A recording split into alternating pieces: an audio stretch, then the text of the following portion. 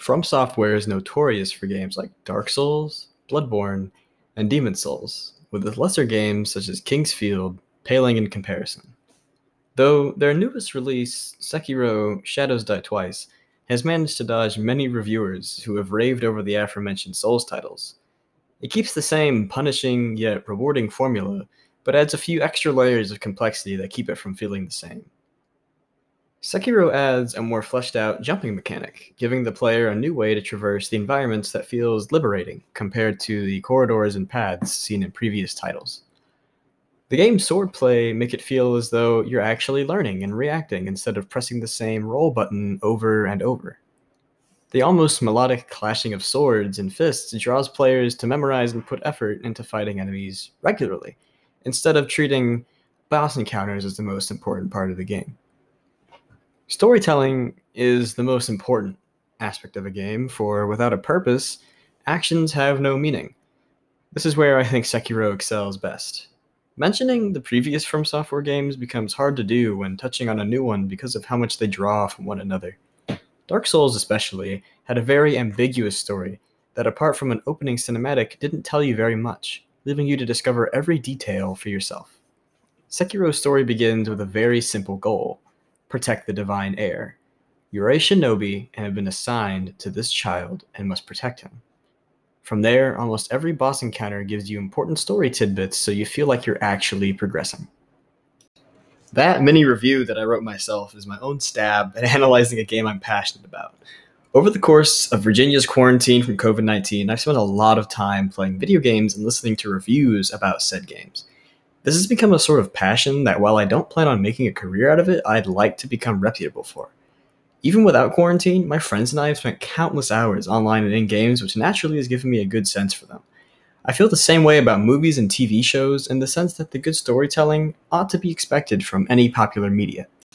Pieces of media such as Breaking Bad, Wolf of Wall Street, and Sekiro all managed to make a place in my heart deep enough that I want to express them to other people.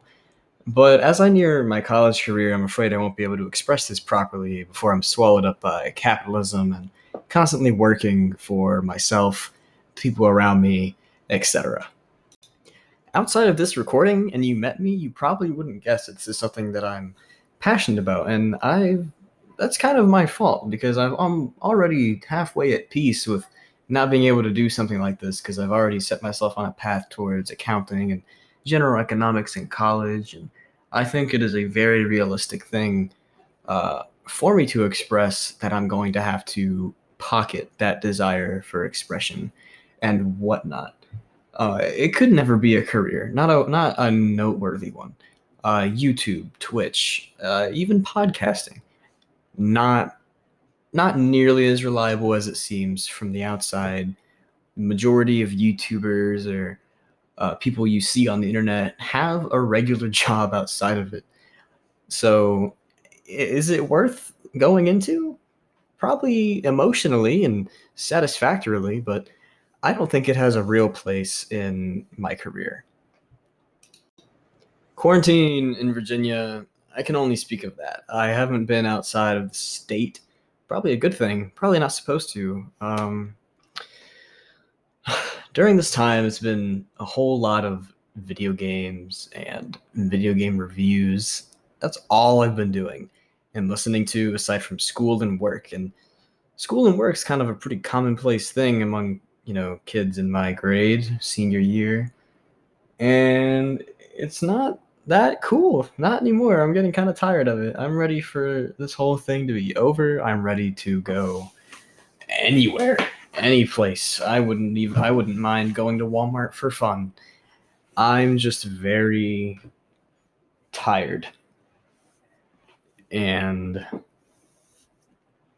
I'm ready for things to be applicable to my everyday life instead of going to school, working for money instead of my own self-growth.